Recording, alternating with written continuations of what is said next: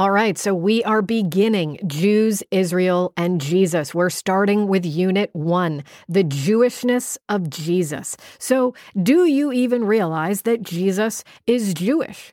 And do you know why it's so important and significant that Jesus had to be Jewish? And that if Jesus was not Jewish, then none of us is saved. We don't have a savior. We don't have one who crushes the head of the serpent for all mankind. This is very, very important to anyone who calls themselves a follower of Jesus or says that they believe in God, the God of the Bible. The God of the Bible is the God of Abraham, Isaac, and Jacob. Jacob's name was changed to Israel. Israel is the nation that God has chosen to bring forth the Messiah. Jesus is that Messiah. And so the opening scripture for this unit is probably not one that you've memorized as a memory verse or a promise of God that you have on your refrigerator or on your coffee cup, because it's not about you. It's about God's plan for his people. This is from Genesis 22, verse 17, the second half of verse 17 and verse 18. And it says, "And your offspring shall possess the gate of his enemies, and in your offspring shall all the nations of the earth be blessed, because you have obeyed my voice." Now, friends, that is not a promise to you or to me. That is something that an angel of the Lord spoke to Abraham after Abraham offered up, guess what? His one and only beloved son on a mountain. That's a very significant mountain, and all these pieces will start to fit together as we go through this course. But this scripture is the foundation and beginning of why Jesus had to be Jewish and who Jesus actually is. He is the seed. He is the offspring of Abraham. That Abraham is the one who, through his obedience, became the one who God would bring the blessing to all the nations through him, because Abraham obeyed God's voice. Well, friends, if you know your Bible, that's all the way back in Genesis. That's at the very beginning. So we've got a lot to cover between Genesis and getting to Jesus, right? But let's look first. Point A of Unit 1 is common questions about Israel and the Jewish people. So let's just start with question number 1. Why did Jesus have to be Jewish? Many people, I'm sure, have wondered about that. Why couldn't Jesus be Chinese? Why couldn't Jesus be African? Why couldn't Jesus be Canadian or American or, European, whatever? Jesus couldn't be any of those things, because if he was any of those things, then he's not qualified according to the prophecies pertaining to the Messiah. He is disqualified by birth, by bloodline, that he would not be able to be the Messiah if he was any of those things. Now, for example, those of you who know me, you know that I love Israel and I spend time there whenever I possibly can. Well, one day I was on a train in Israel, and a very enthusiastic Jewish man, he was walking through the train and he was ecstatic. And he was saying, "The Messiah has come, and he was born in Brooklyn." Only in Israel do things like this happen. The problem is, though, that the Messiah, he has come, but no, he was not born in Brooklyn. Now, I haven't been to Brooklyn in over 20 years. It's cleaned up a lot since the last time I was there, from what I've heard. But nope, the scriptures say that the Messiah is going to be born in Bethlehem, not Brooklyn.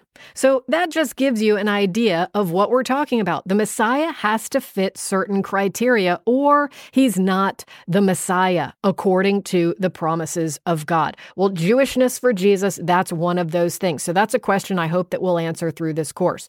Question number 2, has God rejected the Jewish people because they rejected Jesus? Very good question. And there's a lot of debate about that, but the debate is completely unfounded if you understand the writings of Paul and the New Covenant. Paul makes it exorbitantly clear that God has not rejected the Jewish people. In those very words, he says, has God rejected the Jewish people? By no means. So, hello, we can't really have a big debate about this when the words of the Apostle Paul are so clear.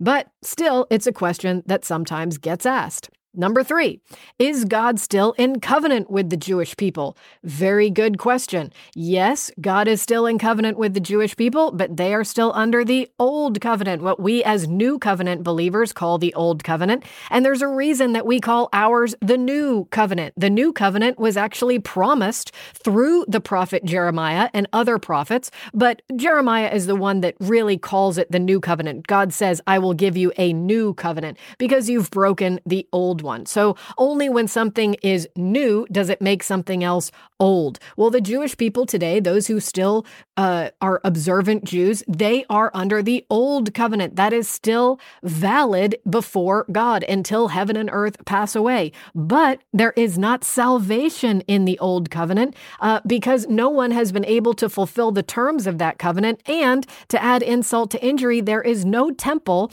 in Jerusalem at the one place where God requires that sacrifices be made unto his name. Sacrifices are not acceptable in any other place in the world.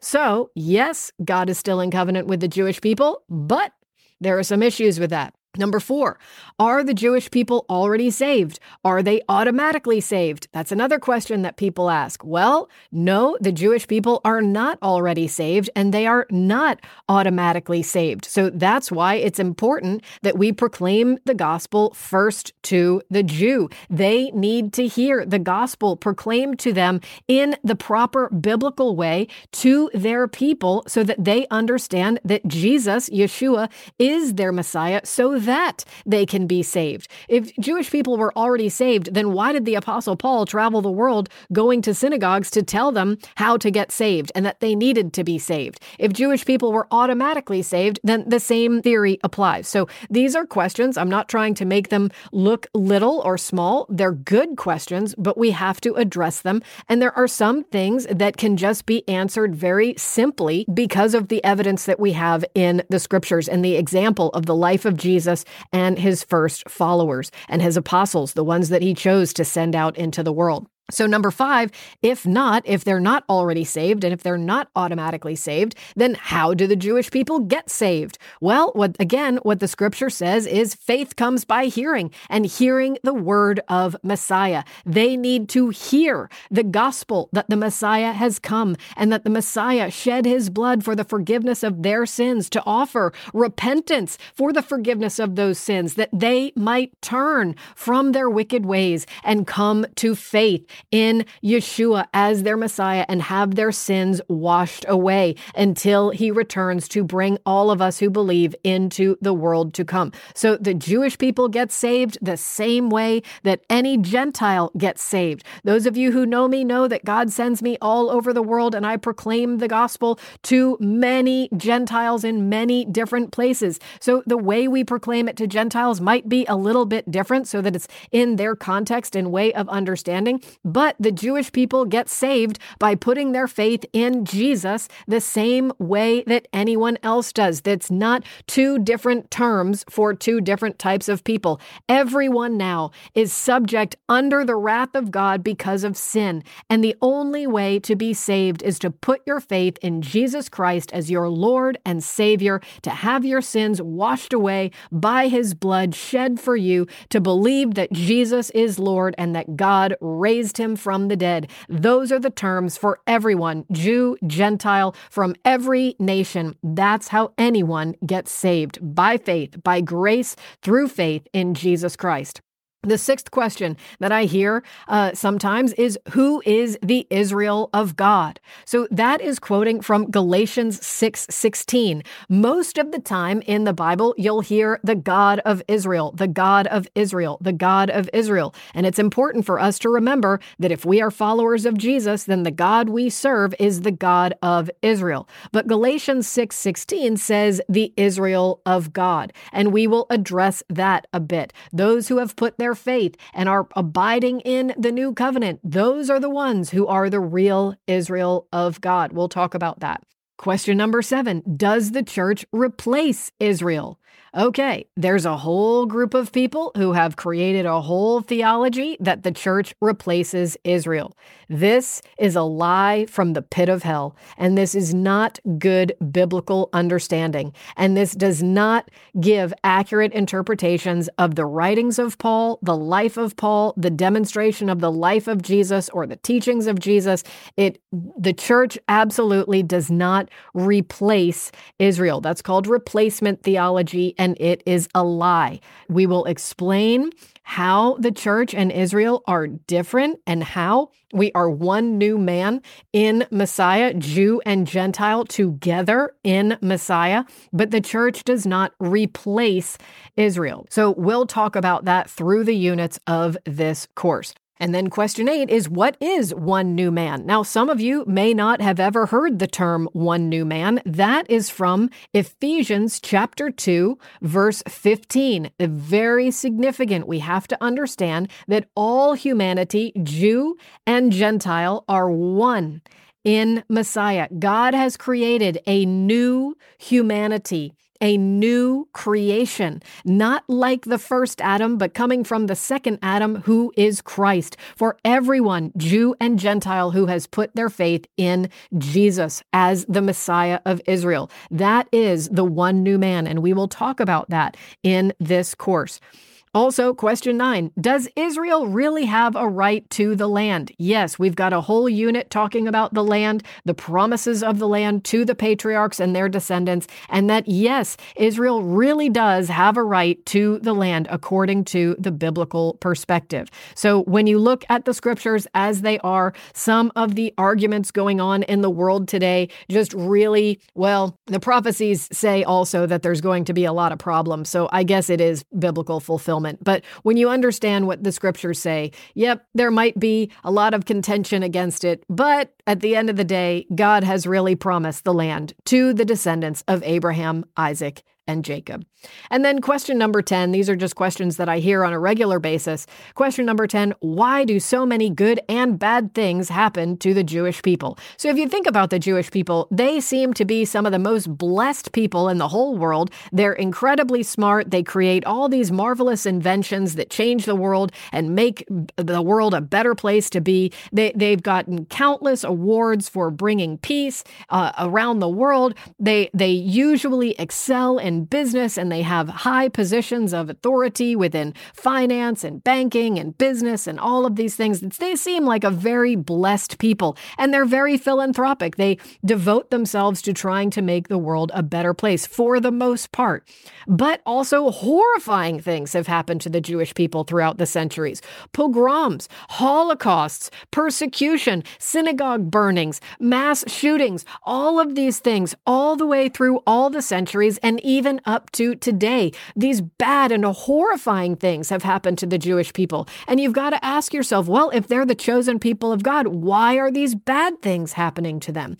It's a good question. And I hope that through the units of this course, you will gain better understanding of this question and also the other questions that we've just raised. These are common questions that I hear people asking all the time about Israel and the Jewish people, and they're good questions. And I hope that through this course, you're going to understand the significance of the Jewishness of Jesus, but also the significance of the covenant that God has with the Jewish people and all of these other questions that have been raised about Israel and about these chosen, precious, peculiar people of God.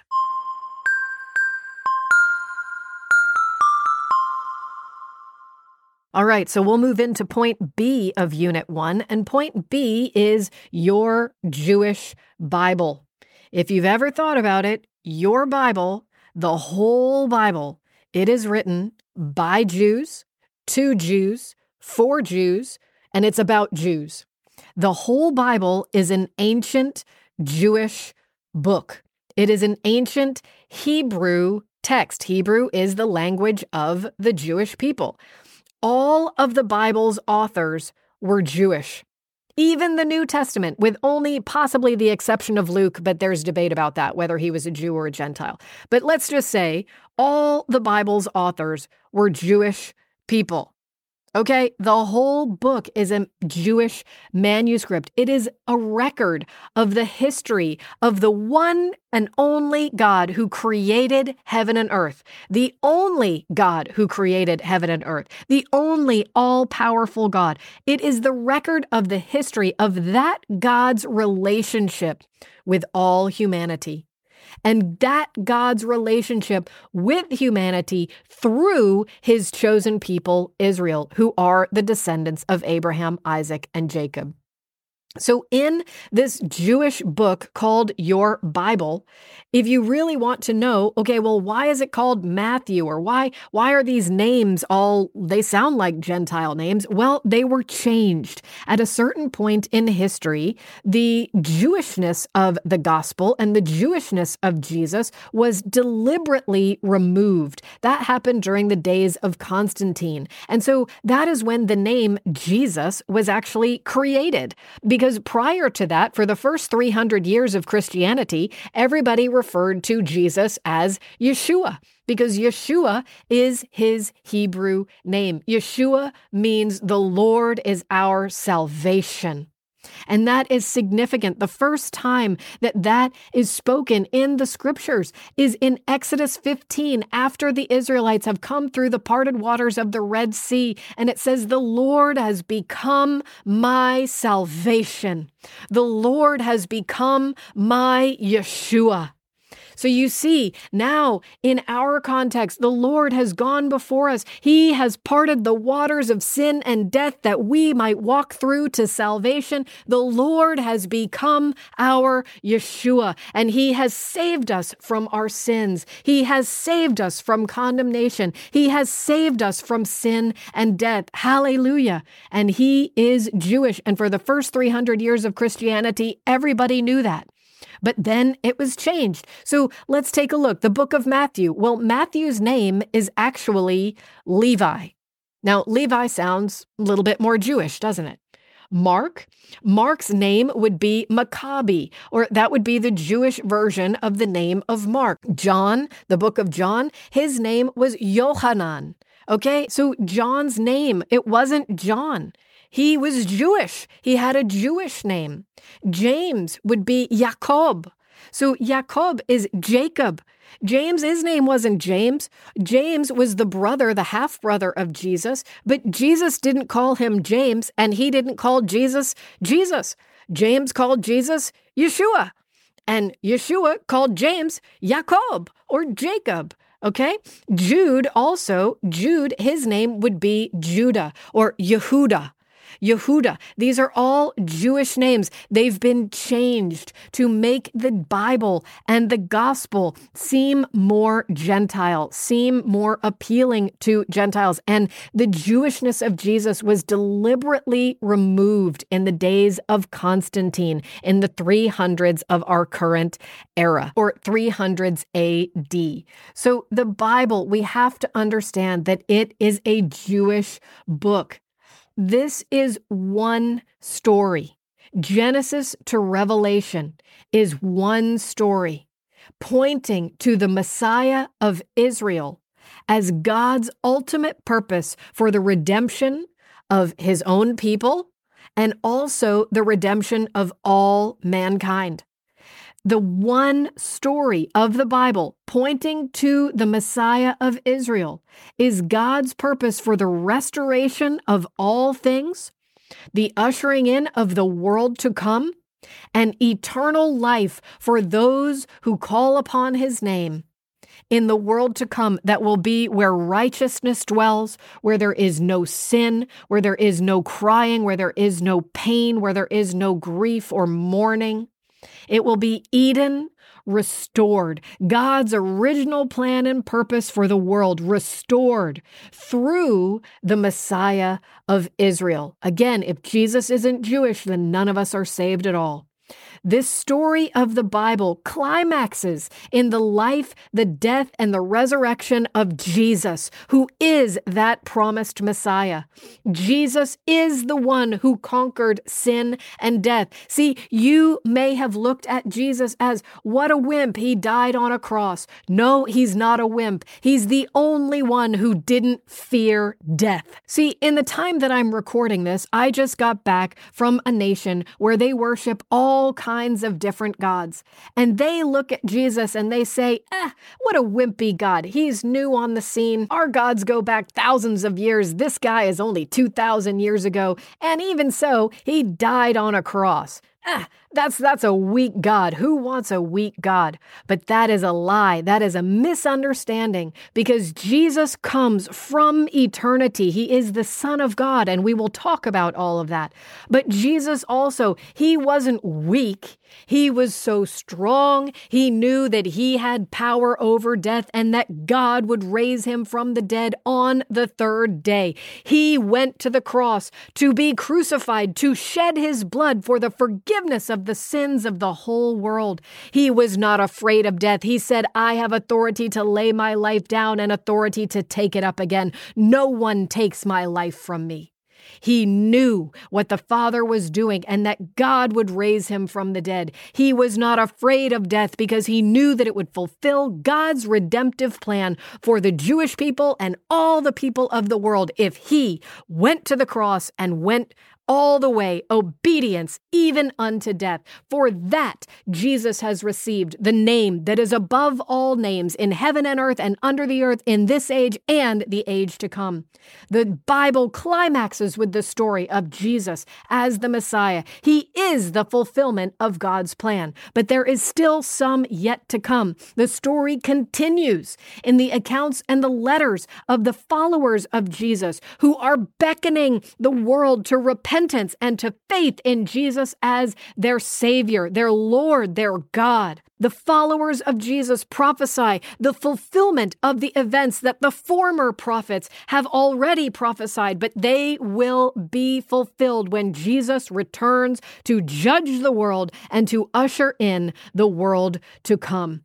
That, my friends, is the story of the Bible. It is one book, and it is not about you. It is about Jesus. It is about God, the one God, maker of heaven and earth, and his plan for the salvation and redemption of the whole world for his purpose, his original design to be realized by all those who call upon his name. Everyone who calls upon the name of the Lord will be saved. Jesus is that name that we must call upon. The whole Bible points to him.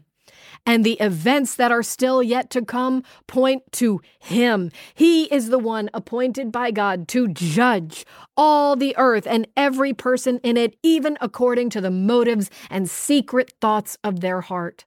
And he is the one who will usher in the world to come, and he will rule and reign for all eternity, and he will make his dwelling place with all mankind, that we can dwell with God forever, according to his plan, according to his purpose. Friends, if you consider yourself a lover of the Word of God and a lover of the Bible, then you love a Jewish book. You love a Hebrew text. Yes, I know that the New Testament was written in Greek, but that's only because Greek was the language of the world at that time. It was still written by Jewish people, but made understandable to the people in the world at that time. And that same book has been translated into many, many, many languages. If it hadn't been translated into English, I would not have understanding of it, or all of us would have to learn Hebrew and Greek and Aramaic to understand this book. But wherever you're listening from, I know you're listening from all over the world. The Bible, if you're listening to this, you've probably had the Bible translated into your language. There are still languages out there that the Bible needs to be translated into. But never forget, no matter what language you are reading the Bible in, it was not written in that language unless you are reading it in Hebrew and ancient Aramaic and Greek. It is a Hebrew book. It is a Jewish book. We serve the God of Israel. And if we call ourselves followers of Jesus, then we follow a Jewish Messiah who is the fulfillment of the story of a Jewish book. This is a Jewish story, friends. We are just at the beginning, so we're going to keep going and dig a lot deeper into all of these things so that we can understand the one that we call our Lord and our Savior and our King.